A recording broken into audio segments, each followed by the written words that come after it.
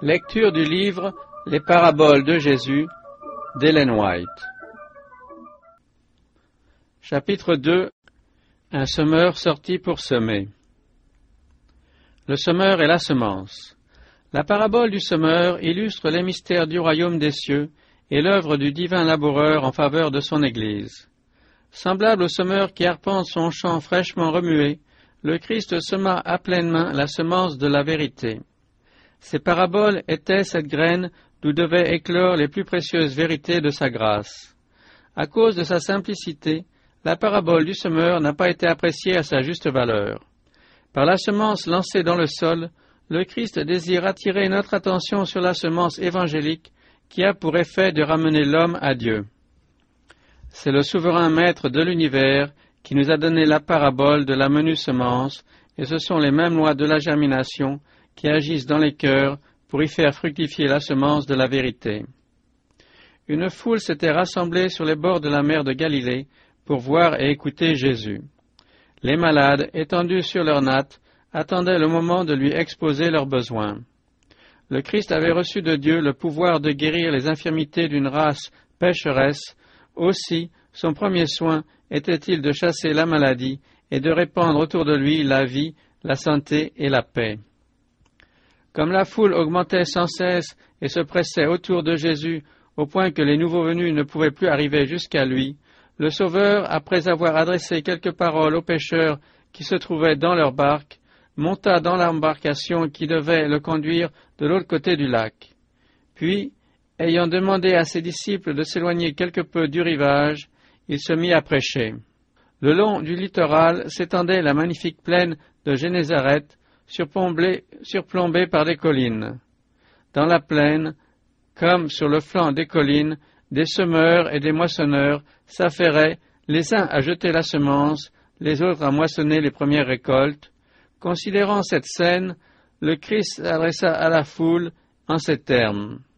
Un maître sortit pour semer. Comme il semait, une partie de la semence tomba le long du chemin. Les oiseaux vinrent et la mangèrent. Une autre partie tomba dans un endroit pierreux où elle n'avait pas beaucoup de terre. Elle leva aussitôt parce qu'elle ne trouva pas un sol profond, mais quand le soleil parut, elle fut brûlée et dessécha, faute de racines. Une autre partie tomba parmi les épines montèrent et l'étouffèrent. Une autre partie tomba dans la bonne terre, elle donna du fruit, un grain 100, un autre 60, un autre 30. La mission du Christ fut incomprise de ses contemporains, car sa venue sur la terre ne correspondait pas à leur attente. Il était le centre de toute l'économie juive.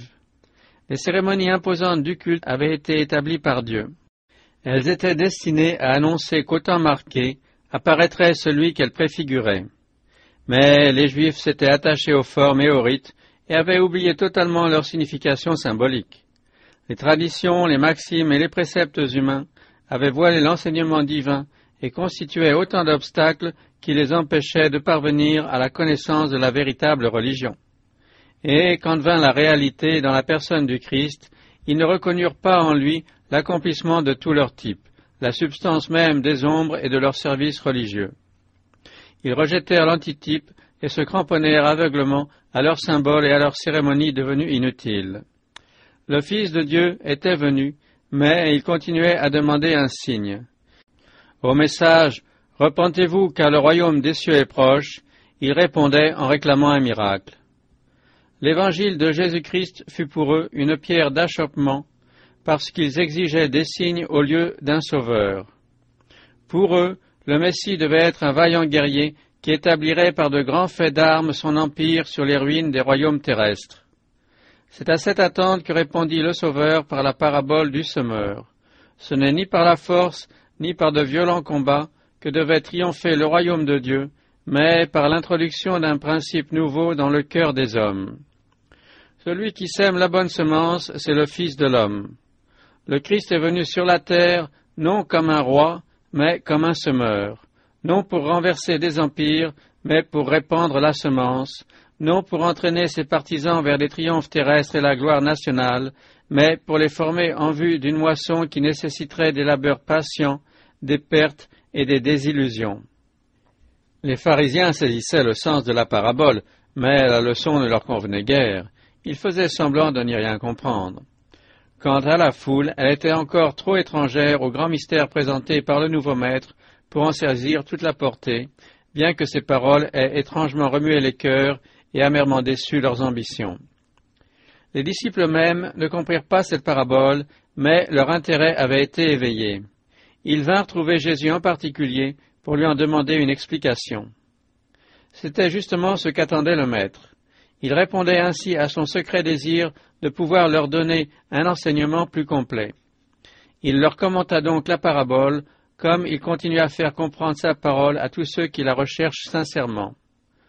Ceux qui étudient les Écritures, le cœur ouvert à l'action du Saint-Esprit, en saisiront le sens. Si quelqu'un veut faire sa volonté, dit le Christ, il connaîtra si ma doctrine est de Dieu ou si je parle de mon chef. Tous ceux qui viennent à lui pour mieux saisir ses enseignements ne seront pas déçus. Il leur dévoilera les mystères du royaume des cieux, et ces mystères seront compris de tous ceux qui aspirent à la connaissance de la vérité. Une céleste clarté brillera dans le temple de leur âme, et elle sera pour leur entourage comme un flambeau sur un sentier ténébreux. Un semeur sortit pour semer. En Orient, la situation était incertaine. On était exposé à de graves dangers, ce qui obligeait les gens à vivre dans des villes entourées de murailles, de sorte que chaque jour on pouvait voir le cultivateur se rendre à son travail hors des murailles de la ville. De même, le Christ, le divin semeur, sortit pour semer. Il quitta un séjour de paix et de sécurité, sacrifiant la gloire qu'il avait auprès du Père avant même que le monde fût, et abandonna la place qu'il occupait sur le trône de l'univers. Il vint sur la terre, homme de douleur, exposé à la tentation. Dans la solitude, il sema avec larmes et arrosa de son sang la semence de vie qu'il était venu apporter à un monde perdu. Comme lui, ses serviteurs doivent sortir pour semer. Appelé à la vocation de semeur de vérité, Abraham reçut cette exhortation: « Va-t'en de ton pays, de ta patrie, et de la maison de ton père, dans le pays que je te montrerai. » Il partit sans savoir où il allait. L'apôtre Paul, en prière au temple de Jérusalem, reçut cet ordre du ciel: « Va, je t'enverrai au loin vers les nations. » Ceux qui reçoivent un appel à s'unir à Jésus-Christ doivent aussi tout quitter pour le suivre. Cela ne se fait pas sans rompre avec d'anciennes relations, sans briser des plans soigneusement établis, sans renoncer à des espérances terrestres. Avec peine, avec larmes, dans l'isolement et l'abnégation, il faut jeter la semence. Le semeur sème la parole. Le Christ est venu pour semer la vérité sur la terre. Depuis la chute, Satan n'a cessé de répandre les germes de l'erreur. Il parvint par un mensonge à dominer l'homme et il s'efforce de renverser le royaume de Dieu ici-bas afin de placer l'humanité sous son hégémonie. Un semeur d'un monde supérieur, le Christ, vint sur la terre pour jeter les semences de la vérité. Celui qui avait pris part au conseil de Dieu, qui habitait les profondeurs mêmes du sanctuaire de l'Éternel, pouvait apporter sur la terre les purs principes de la vérité. Depuis la chute de l'homme, le Christ n'a cessé de révéler la vérité à l'humanité et de lui communiquer l'incorruptible semence, la parole vivante et permanente de Dieu. Dans la première promesse faite en Éden à notre race déchue, le Christ semait la semence évangélique. Mais la parabole du semeur s'applique tout particulièrement à son ministère parmi les hommes et au ministère de son Église. La semence, c'est la parole de Dieu. Toute semence a en soi un germe de vie dans lequel est cachée la vie de la plante. La parole de Dieu est aussi un facteur de vie. Les paroles que je vous ai dites, fait remarquer Jésus, sont esprit et vie. Celui qui écoute ma parole et qui croit à celui qui m'a envoyé a la vie éternelle. Chaque commandement, chaque promesse de la Bible renferme une puissance, la vie même de Dieu, qui nous donne le pouvoir d'obéir aux commandements et de transformer la promesse en réalité. Celui qui, par la foi, reçoit la parole, reçoit la vie même et le caractère de Dieu. Toute semence porte en elle du fruit selon son espèce. Mise en terre dans les conditions normales, la graine manifestera sa vitalité dans la plante qui sortira d'elle. Reçue dans votre âme par la foi, l'incorruptible semence de la parole de Dieu produira une vie et un caractère conformes au caractère et à la vie de Dieu. Les docteurs en Israël ne semaient pas la bonne semence de la parole.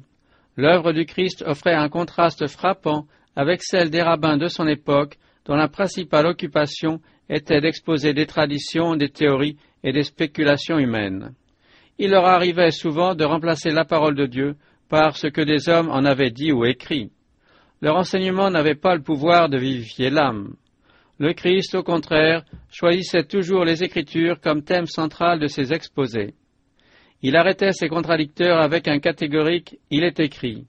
N'avez-vous jamais lu dans les Écritures ? Qui lis-tu ? Il ne laissait jamais passer l'occasion de jeter la semence de vie dans le cœur de l'ami ou de l'ennemi. Il est le chemin, la vérité et la vie, la parole même de Dieu. Néanmoins, il se référait toujours aux Écritures en disant « Ce sont elles qui rendent témoignage de moi ». Et, commençant par Moïse et par tous les prophètes, il expliquait à ses disciples dans toutes les Écritures ce qui le concernait. Les serviteurs du Christ doivent suivre son exemple. Aujourd'hui comme hier, les vérités fondamentales de la parole de Dieu sont enfouies sous les théories et les spéculations des hommes. Nombreux sont les prétendus ministres de l'Évangile qui n'acceptent pas toute la Bible comme la parole inspirée de Dieu. L'un n'admet pas ceci, l'autre repousse cela. Ils s'accordent pour mettre leur jugement au-dessus de l'Écriture et le message qu'ils enseignent ne repose que sur leur propre autorité. L'origine et l'autorité divine de la parole sont détruites. Des semences d'infidélité sont largement répandues et les fidèles sont dans la confusion, ne sachant plus ce qu'ils doivent croire. Nombreuses sont les croyances qu'on n'a pas le droit de conserver. Au temps du Christ, les rabbins attribuaient un sens mystique et forcé à certains passages des Écritures. Ils s'évertuaient ainsi à éliminer la force de la parole de Dieu qui condamnait leur pratique. Il en est de même de nos jours. On rend l'Écriture obscure et mystérieuse afin d'excuser la transgression de la loi. Au cours de sa vie terrestre, Jésus condamna cette manière d'agir. Il affirmait que la parole de Dieu pouvait être comprise par tous les hommes. Il attirait l'attention sur l'autorité absolue des Écritures. C'est ce que nous devrions faire nous-mêmes. La Bible doit être présentée au monde comme la parole d'un Dieu infini, comme le point final de toute controverse et le fondement de toute croyance. La Bible a été privée de sa puissance et il en est résulté un abaissement de la spiritualité. Bien des sermons prêchés de nos jours ne révèlent pas cette manifestation de la puissance divine qui réveille les consciences et communique la vie à l'âme. Les auditeurs ne peuvent plus dire « Notre cœur ne brûlait-il pas au-dedans de nous lorsqu'il nous parlait en chemin et nous expliquait les Écritures ?» Nombreux sont ceux qui crient au Dieu vivant et qui soupirent après la présence divine. Les systèmes philosophiques ou les productions littéraires les plus admirables ne sauraient satisfaire le cœur humain. Les affirmations et les inventions de l'homme sont sans valeur. Seule la parole de Dieu doit parler aux âmes. Puissent ceux qui sont lassés des traditions, des maximes et des théories humaines entendre la voix de celui dont la parole peut communiquer la vie éternelle.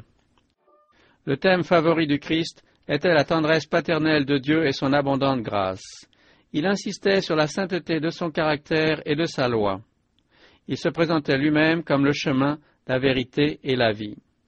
Que ce soit aussi les thèmes des ministres du Christ, exposer la vérité telle qu'elle est en Jésus, présenter clairement les exigences de la loi et de l'Évangile, parler aux hommes de la vie de sacrifice du Christ, de ses humiliations, de sa mort, de sa résurrection glorieuse, de son ascension, de son intercession en leur faveur dans les parvis célestes, et de sa promesse « Je reviendrai et je vous prendrai avec moi ». Au lieu de perdre votre temps à discuter des théories erronées ou à chercher à combattre les adversaires de l'Évangile, suivez l'exemple du Christ. Que vos discours procèdent de la source limpide qui procure la vie.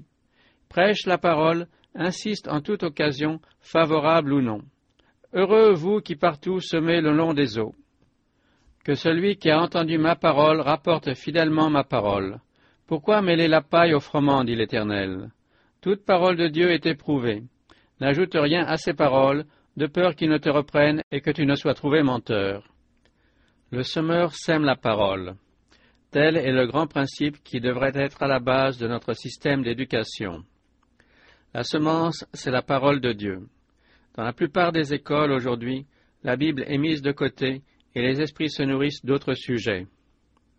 L'étude des auteurs incrédules tient une trop grande place dans nos programmes scolaires et le scepticisme se trouve mêlé aux enseignements de nos manuels. La recherche scientifique tend à égarer les esprits à cause des interprétations erronées qui sont données de ces découvertes. Ce que l'on appelle enseignement de la science est mis en concurrence avec la parole de Dieu, et on fait passer celle-ci pour incertaine et indigne de confiance.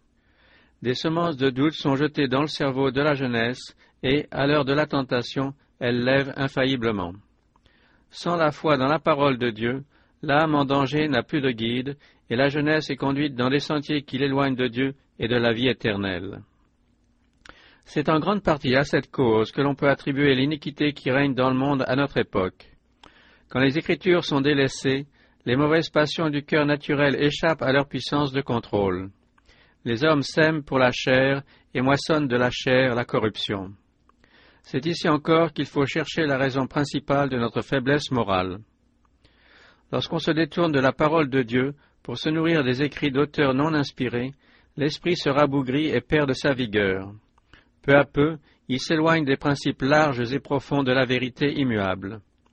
Notre intelligence s'adapte à ce qui lui est devenu familier et se laisse absorber par des aspirations purement matérielles. Elle s'affaiblit et la faculté de s'assimiler les choses spirituelles diminue au point de devenir, après un certain temps, incapable d'expansion. C'est là de la fausse éducation.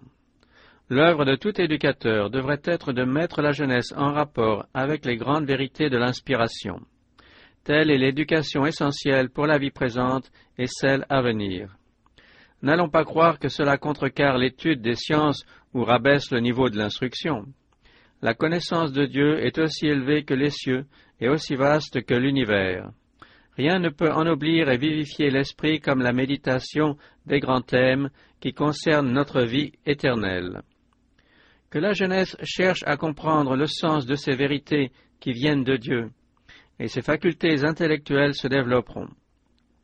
Tout étudiant qui s'efforce de mettre en pratique la parole de Dieu enrichit ses connaissances et s'assure ainsi un trésor impérissable. L'éducation qu'il faut chercher à acquérir en sondant les Écritures, c'est une connaissance pratique du plan du salut. Elle restaurera l'image de Dieu dans l'âme, fortifiera l'esprit contre l'assaut des tentations et permettra à l'étudiant de collaborer avec Jésus-Christ dans sa mission de miséricorde. Elle fera de lui un membre de la famille divine et le préparera à participer à l'héritage des saints. Mais celui qui enseigne la vérité sacrée ne peut communiquer que ce qu'il connaît par expérience. Le semeur sème sa semence. Le Christ enseignait la vérité parce qu'il était la vérité. Sa pensée, son caractère, son expérience personnelle s'incarnaient dans sa prédication. Ainsi doit-il en être de ses serviteurs. Ceux qui enseignent la parole de Dieu doivent l'assimiler en la mettant en pratique. Ils doivent s'approprier le Christ devenu pour eux sagesse, justice et sanctification et rédemption. Quand on présente la parole de Dieu, il importe de ne pas le faire en termes vagues, comme si on avançait de simples suppositions.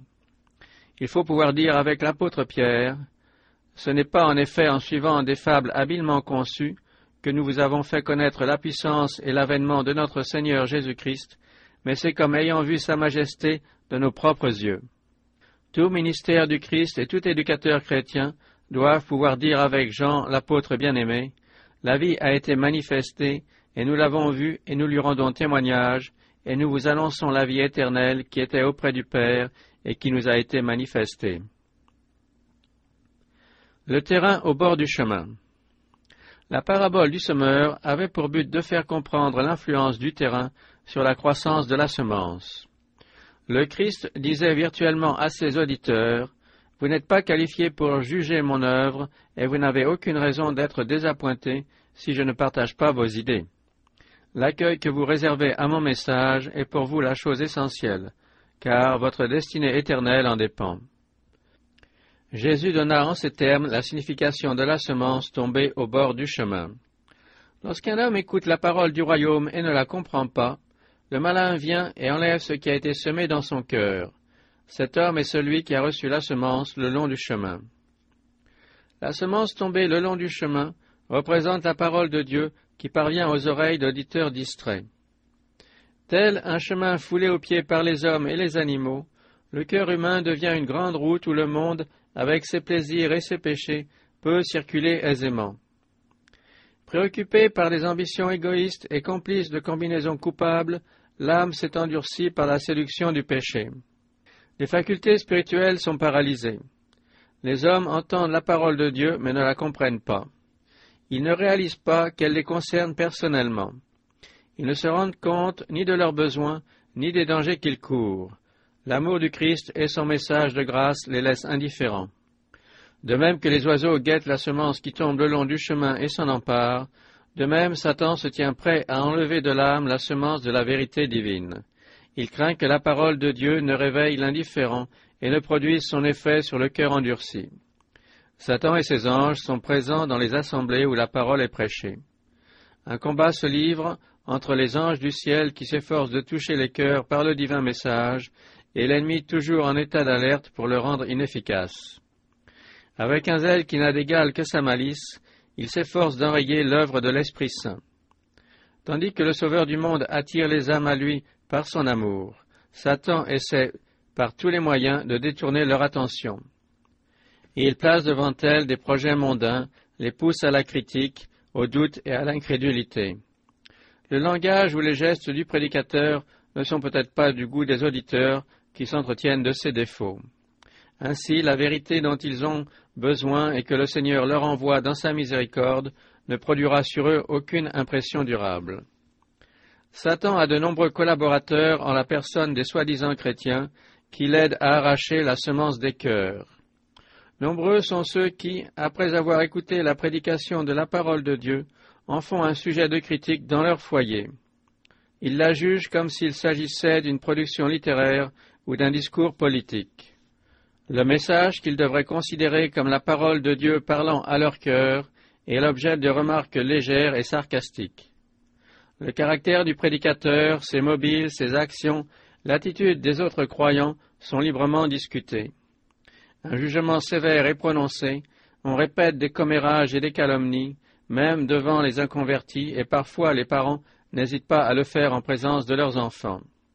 On détruit ainsi le respect que l'on doit avoir pour les serviteurs de Dieu et leur message, et plusieurs sont amenés à mépriser les saintes Écritures elles-mêmes. Voilà comment, dans les familles qui se disent chrétiennes, on conduit la jeunesse vers l'incrédulité. Et les parents se demandent pourquoi leurs enfants ont si peu de goût et de disposition pour l'Évangile et doutent des vérités bibliques. Ils s'étonnent que celle-ci n'ait pas sur eux plus d'influence, ils ne voient pas que leur propre exemple a endurci le cœur de leurs enfants. La bonne semence ne trouve pas de place où elle pourrait prendre racine, et Satan se hâte de la faire disparaître des cœurs. Les endroits pierreux. Celui qui a reçu la semence dans les endroits pierreux, c'est celui qui entend la parole et la reçoit aussitôt avec joie, mais il n'a pas de racine en lui-même, il manque de persistance, et dès que survient une tribulation ou une persécution à cause de la parole, il y trouve une occasion de chute. La semence tombée sur le sol rocailleux ne trouve que peu de terre. La plante y lève avec rapidité, mais sa racine, gênée par les pierres et privée des éléments indispensables à son développement normal, ne tarde pas à sécher. Semblable à la roche que recouvre une mince couche de terre, bon nombre de ceux qui font profession de religion sont victimes de leur égoïsme et leurs plus nobles désirs sont étouffés. L'amour du moi n'a pas été vaincu, et ils n'ont pas compris le caractère excessivement odieux du péché, ni éprouvé le sentiment de leur culpabilité. Il se peut que ces gens aient été faciles à convaincre et paraissent de fervents chrétiens. En réalité, ils n'ont que le vernis de la religion. Ce n'est pas parce que des hommes acceptent rapidement la parole de Dieu, ni parce qu'elle fait leur joie, qu'ils l'abandonnent ensuite. Dès que Matthieu eut entendu l'appel de son Sauveur, il se leva et quitta tout pour le suivre. Dieu désire que nous acceptions avec joie la parole sainte aussitôt qu'elle nous parvient. Il y a de la joie dans le ciel pour un seul pécheur qui se repent, et il y a de la joie dans le cœur de celui qui croit en Christ. Mais dans la parabole du semeur, ceux qui ont reçu la parole immédiatement n'ont pas calculé la dépense, ils n'ont pas compris les exigences de la parole de Dieu. Ils ne la confrontent pas avec toutes leurs habitudes et ne se placent pas entièrement sous son contrôle. Les racines plongent profondément dans le sol et, cachées à nos yeux, elles entretiennent la vie de la plante. Il en est de même pour le chrétien. Sa vie spirituelle est fortifiée par le lien invisible qui l'unit au Christ par la foi. Mais les auditeurs distraits se confient en leur propre mérite au lieu de s'en remettre au Christ. Ils comptent sur leurs bonnes œuvres, leurs élans de générosité, leur propre justice.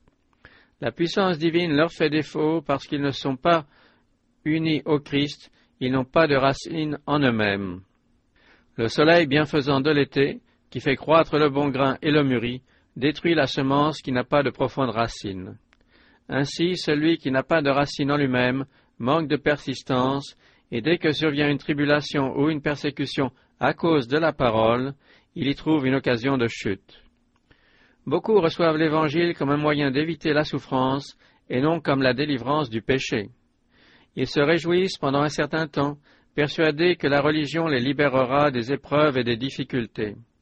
Tout se passe-t-il selon leurs désirs? Ils semblent être de bons chrétiens, mais ils succombent à la rude épreuve de la tentation. Ils ne peuvent pas endurer l'opprobre pour l'amour du Christ.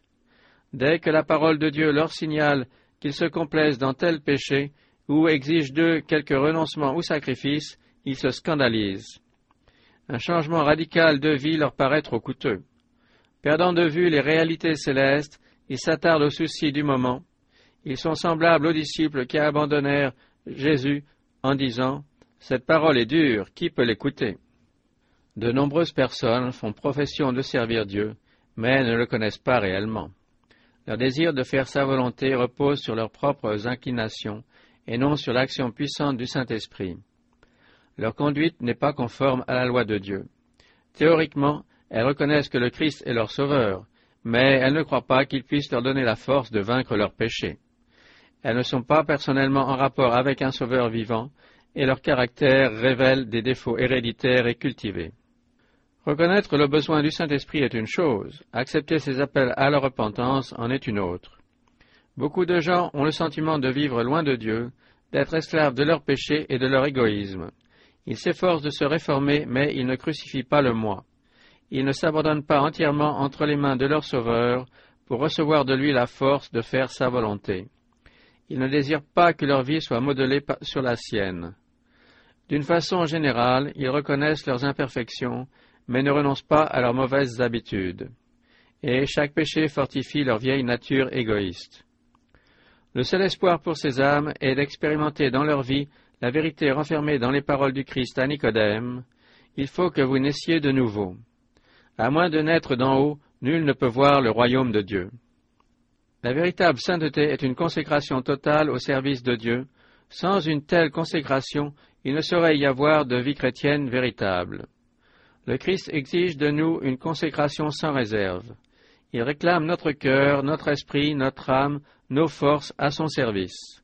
Celui qui ne vit que pour lui-même n'est pas chrétien. L'amour doit être le principe de l'action. Il est l'essence même du gouvernement divin sur la terre et dans les cieux. Il faut aussi qu'il soit à la base du caractère chrétien, car c'est le seul élément qui puisse le rendre inébranlable et lui permettre d'affronter victorieusement l'épreuve et la tentation. L'amour se révélera par le sacrifice. Le plan de la rédemption repose sur un sacrifice dont on ne peut mesurer la hauteur et la profondeur. Le Christ a tout donné pour nous, c'est pourquoi il faut que celui qui l'accepte soit prêt à renoncer à tout par amour pour lui. L'honneur et la gloire du Rédempteur doivent être nos principales préoccupations. Si nous aimons Jésus, nous aurons le devoir de vivre pour lui, de lui présenter nos offrandes d'action de grâce et de travailler à son service. Notre labeur même paraîtra léger. Par amour pour notre Sauveur, nous accepterons peine, souffrances et sacrifices.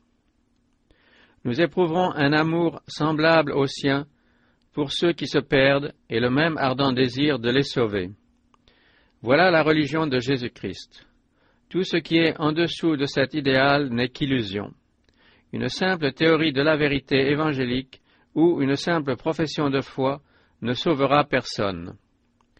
Nous ne pouvons appartenir au Sauveur qu'en nous donnant entièrement à lui.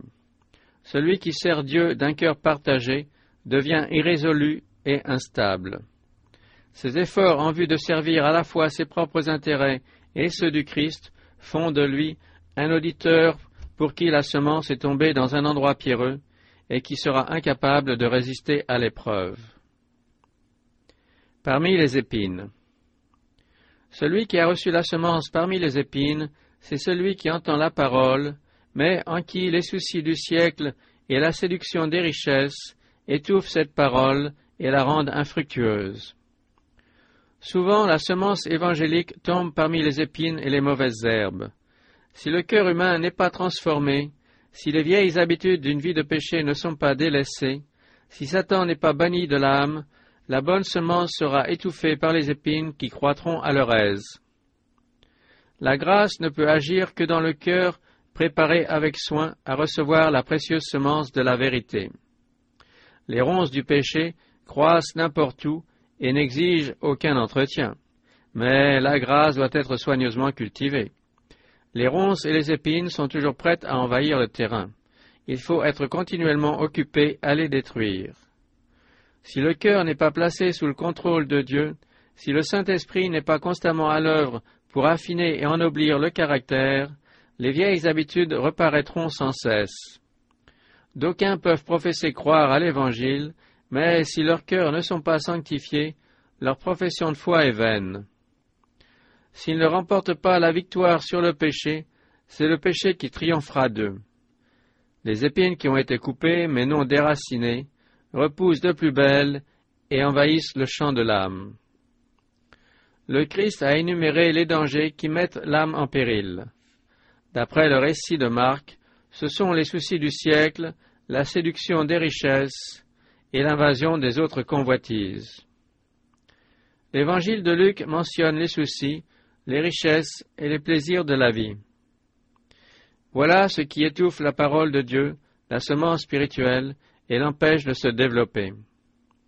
L'âme cesse de tirer sa subsistance du Christ, la spiritualité s'affaiblit et finit par disparaître complètement. Les soucis du siècle. Nul n'est à l'abri de cette tentation. Le travail, les privations et la crainte de la misère oppressent le pauvre et sont pour lui des sujets d'angoisse. Le riche redoute la perte ou la dévaluation de ses richesses. Bien des disciples du Seigneur oublient la leçon qu'il nous a enseignée en parlant des fleurs champêtres. Ils n'ont pas confiance dans sa constante sollicitude. Le Christ ne peut porter leur fardeau puisqu'ils ne veulent pas s'en décharger sur lui.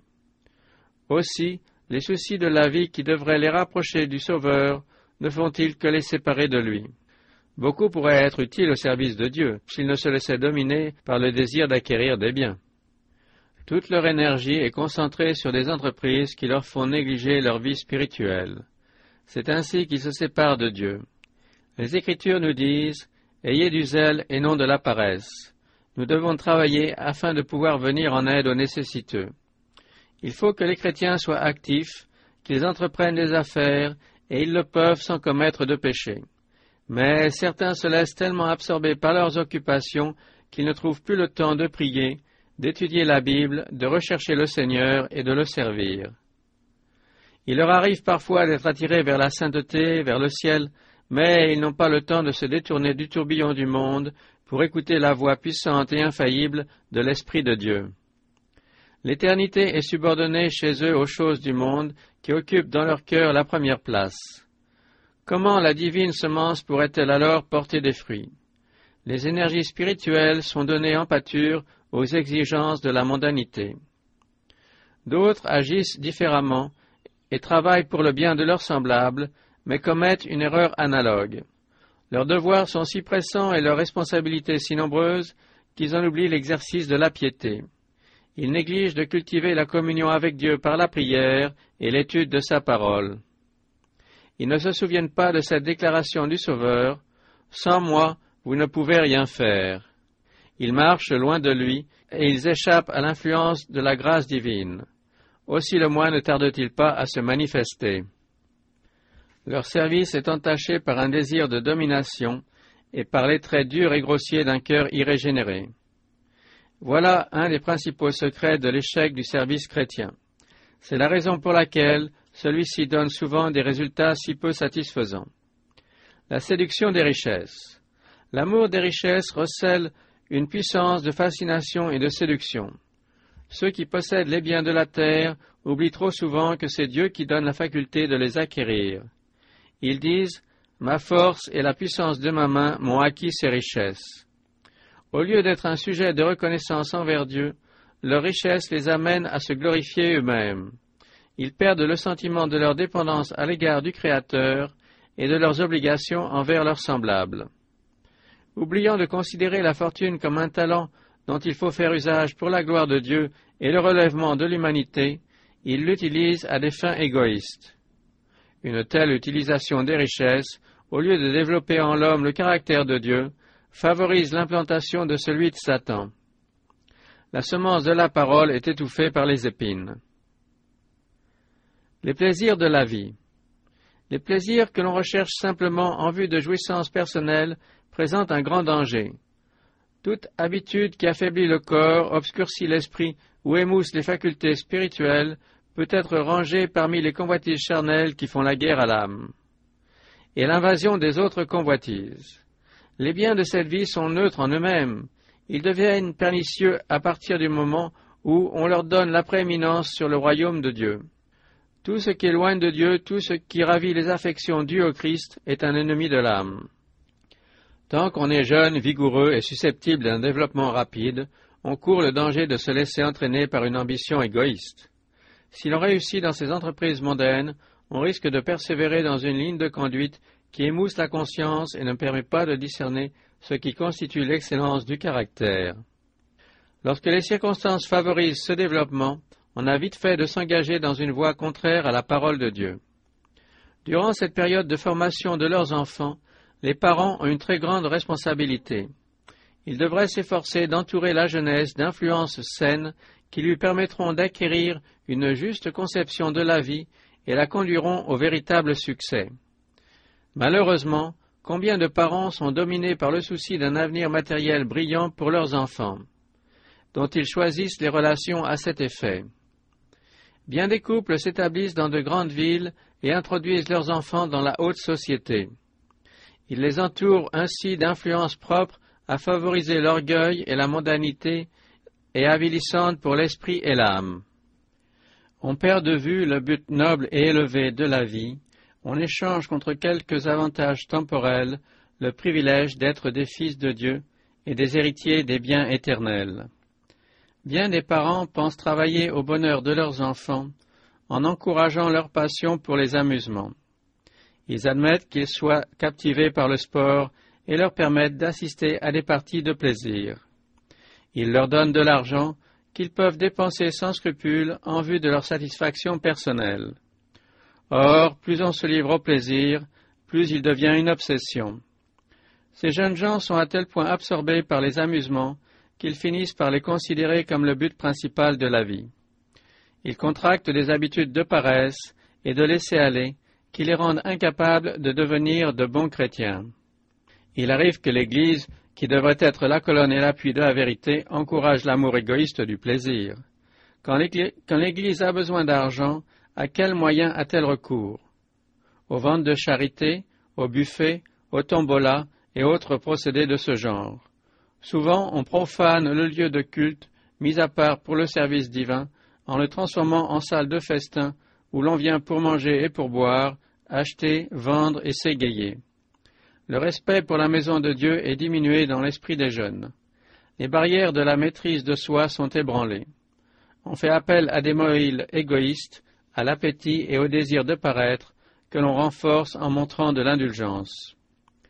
Les villes sont des centres d'amusement et de plaisir. Bien des parents, en s'y établissant, croient offrir ainsi de plus grands avantages à leurs enfants, mais ils sont vite désappointés et regrettent trop tard leur grave erreur. Aujourd'hui, nos villes deviennent semblables à Sodome et à Gomorrhe. De trop nombreux jours fériés encouragent l'oisiveté.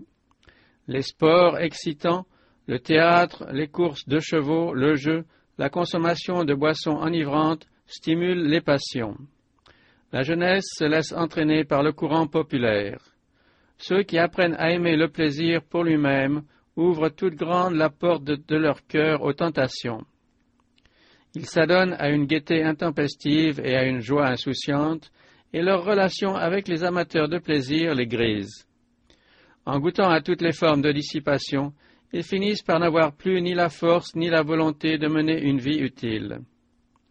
Leurs aspirations religieuses s'évanouissent en fumée, et leur vie spirituelle est enveloppée de ténèbres. Toutes les facultés les plus nobles de l'âme qui relient l'homme au monde spirituel sont altérées. Il est vrai que certains peuvent se rendre compte de leur triste condition et se repentir. Dieu peut leur pardonner, mais leur âme a reçu une grave blessure et ils seront toute leur vie en danger de retomber. Leur faculté de discernement, dont la sensibilité aurait dû être développée pour qu'ils puissent distinguer entre le bien et le mal, a été en grande partie détruite. Ils sont lents à reconnaître la voix du Saint-Esprit parlant à leur cœur ou à discerner les pièges de Satan. Trop souvent, à l'heure du danger, ils succombent à la tentation et s'éloignent de Dieu. Leur vie se termine par un échec aux conséquences éternelles. Soucis, richesses, plaisirs, tels sont les atouts dont Satan se sert dans le jeu de la vie. Un avertissement nous est donné. N'aimez point le monde, ni les choses qui sont dans le monde. Si quelqu'un aime le monde, l'amour du Père n'est point en lui. Car tout ce qui est dans le monde, la convoitise de la chair, la convoitise des yeux et l'orgueil de la vie, ne vient point du Père, mais vient du monde. Celui qui lit dans les cœurs comme dans un livre ouvert dit « Prenez garde à vous-même, de craindre que vos cœurs ne s'apesantissent par les excès du manger et du boire, et par les soucis de la vie. » L'apôtre Paul écrit à son tour, sous l'inspiration du Saint-Esprit, « Mais ceux qui veulent s'enrichir tombent dans la tentation, dans le piège et dans beaucoup de désirs insensés et pernicieux, qui plongent les hommes dans la ruine et la perdition. Car l'amour de l'argent est une racine de tous les maux, et quelques-uns en étant possédés se sont égarés loin de la foi, et se sont jetés eux-mêmes dans bien des tourments. » La préparation du terrain. Par la parabole du semeur, le Christ montre que les différents résultats obtenus par les semailles dépendent de la nature du terrain. Dans chaque cas, le semeur et la semence sont les mêmes. Le Sauveur souligne de cette manière que si la parole de Dieu reste sans effet sur notre vie, c'est de notre faute. Mais les conséquences n'échappent pas à notre contrôle. Il est vrai que nous ne pouvons pas nous changer nous-mêmes, mais le libre choix nous appartient et c'est à nous de décider quelle sera notre destinée éternelle. Rien n'oblige les auditeurs représentés par la semence tombée le long du chemin, dans les endroits pierreux ou parmi les épines, à rester dans cette condition. L'Esprit de Dieu s'efforce sans cesse de rompre le charme qui les retient au monde et d'éveiller en eux le désir des biens impérissables. C'est parce qu'ils résistent à l'Esprit que les hommes finissent par ne plus prendre garde aux appels de la parole de Dieu et par en négliger l'étude. Ils sont eux-mêmes responsables de la dureté de leur cœur qui empêche le bon grain de s'y enraciner et des mauvaises herbes qui l'étouffent. Il faut cultiver ce jardin qu'est le cœur. Il faut en défricher le terrain par une profonde repentance et en arracher les plantes nuisibles semées par Satan. Lorsqu'un champ est envahi par des ronces, ce n'est que par un travail énergique qu'on parvient à l'en débarrasser. De même, les mauvaises tendances du cœur naturel peuvent seulement être vaincues par des efforts persévérants, accomplis au nom de Jésus et par sa grâce.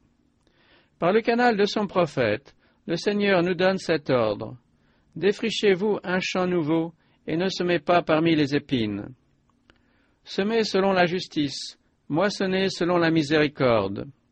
Jésus désire accomplir cette œuvre en notre faveur et fait appel à notre coopération.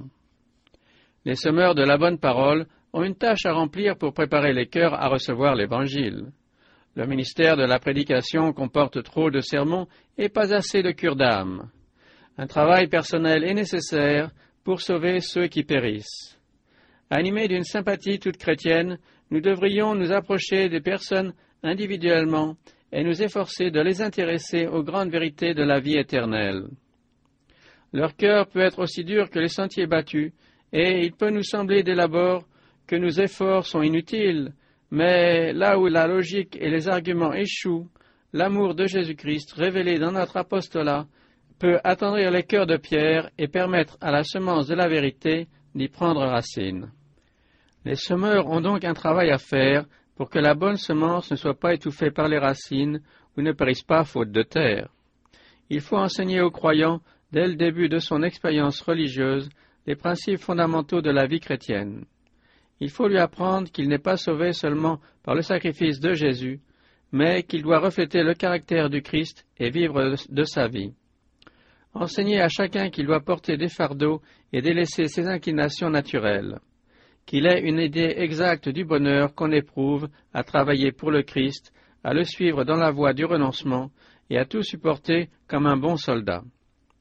Qu'il apprenne à se confier en son amour, à lui abandonner ses soucis et qu'il goûte la joie qu'apporte le salut des âmes.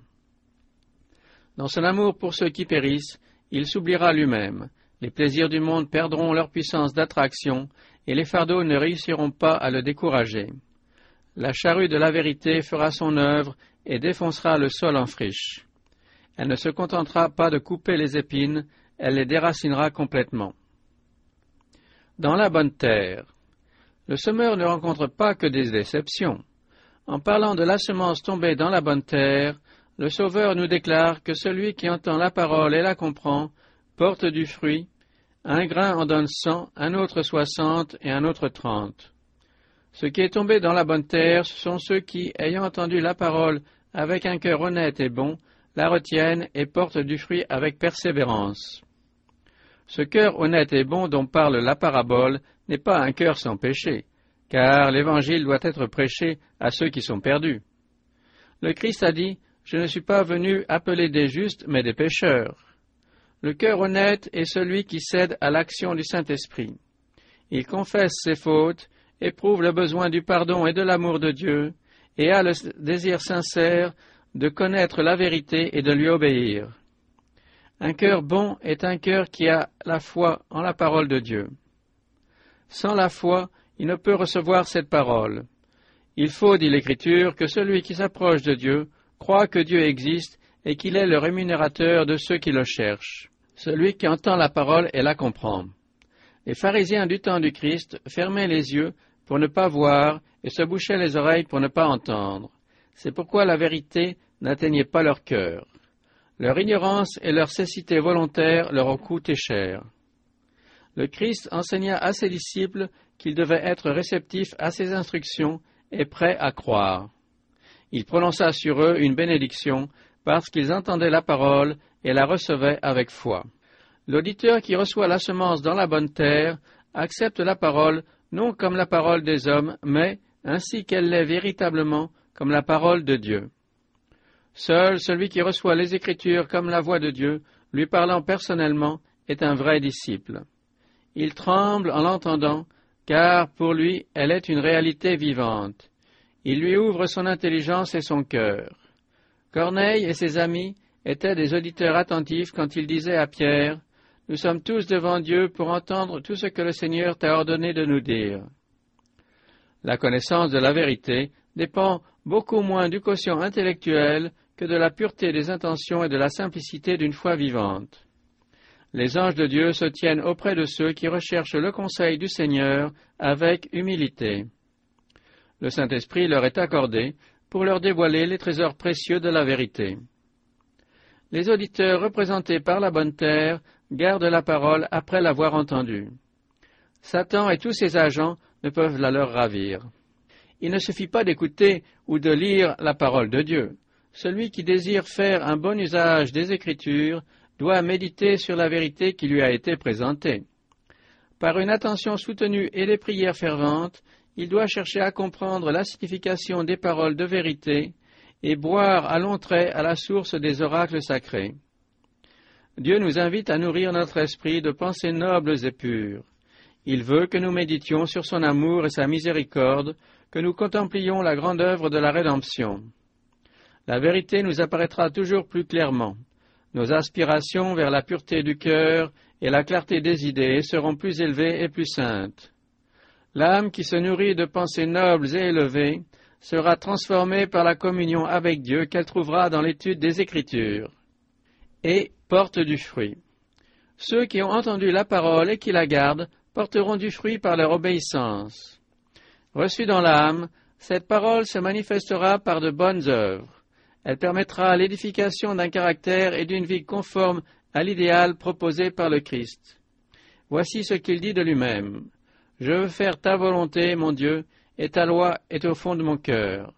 Je ne cherche pas ma volonté, mais la volonté de celui qui m'a envoyé. » L'Écriture ajoute encore, « Celui qui dit qu'il demeure en lui doit marcher aussi comme il a marché lui-même. » La parole de Dieu entre souvent en conflit avec nos tendances héréditaires ou acquises et avec nos mauvaises habitudes. Mais l'auditeur représenté par la bonne terre reçoit la parole et se soumet à toutes ses exigences. Tout son comportement est dès lors sous le contrôle de celle-ci. À ses yeux, les commandements de l'homme, bornés et sujets à l'erreur, sont insignifiants à côté de la parole du Dieu infini. C'est de tout son cœur et avec une détermination inébranlable qu'il aspire à la vie éternelle. Même s'il devait subir la persécution, perdre ses biens et jusqu'à la vie, il obéira à la vérité. Et il porte du fruit avec persévérance. Aucun de ceux qui reçoivent la parole de Dieu n'est à l'abri des difficultés et des épreuves, mais le véritable chrétien ne se laisse pas aller à l'impatience, au doute et à l'abattement. Même si nous ne pouvons pas connaître l'issue de l'épreuve et comprendre les desseins de Dieu à notre égard, nous ne devons pas perdre confiance. Souvenons-nous au contraire de la miséricorde de notre Dieu. Déchargeons-nous sur lui de tous nos soucis et attendons patiemment l'heure de la délivrance. L'épreuve fortifie la vie spirituelle. Supportée vaillamment, elle modèle notre caractère et nous apporte de grandes bénédictions. La tempête et l'obscurité sont parfois nécessaires pour amener à maturité ces fruits parfaits de la foi que sont la douceur et l'amour. Le laboureur attend le précieux fruit de la terre, prenant patience à son égard, jusqu'à ce qu'il ait reçu les pluies de la première et de l'arrière-saison. De même, le chrétien doit attendre patiemment que la parole de Dieu fructifie dans sa vie. Lorsque nous prions pour recevoir les grâces du Saint-Esprit, souvent Dieu exauce nos prières en nous faisant passer par certaines circonstances qui favorisent le développement de ces fruits en nous. Comme nous ne comprenons pas ses desseins, nous nous étonnons et sommes consternés. Cependant, ces grâces ne peuvent se développer sans suivre des lois comparables à celles qui régissent la croissance de la plante. Notre rôle est donc de recevoir la parole, de la garder avec soin et de nous soumettre à elle sans réserve. Alors seulement, les desseins de Dieu se réaliseront en nous. Si quelqu'un m'aime, dit le Christ, il gardera ma parole et mon Père l'aimera, nous viendrons à lui et nous ferons notre demeure chez lui.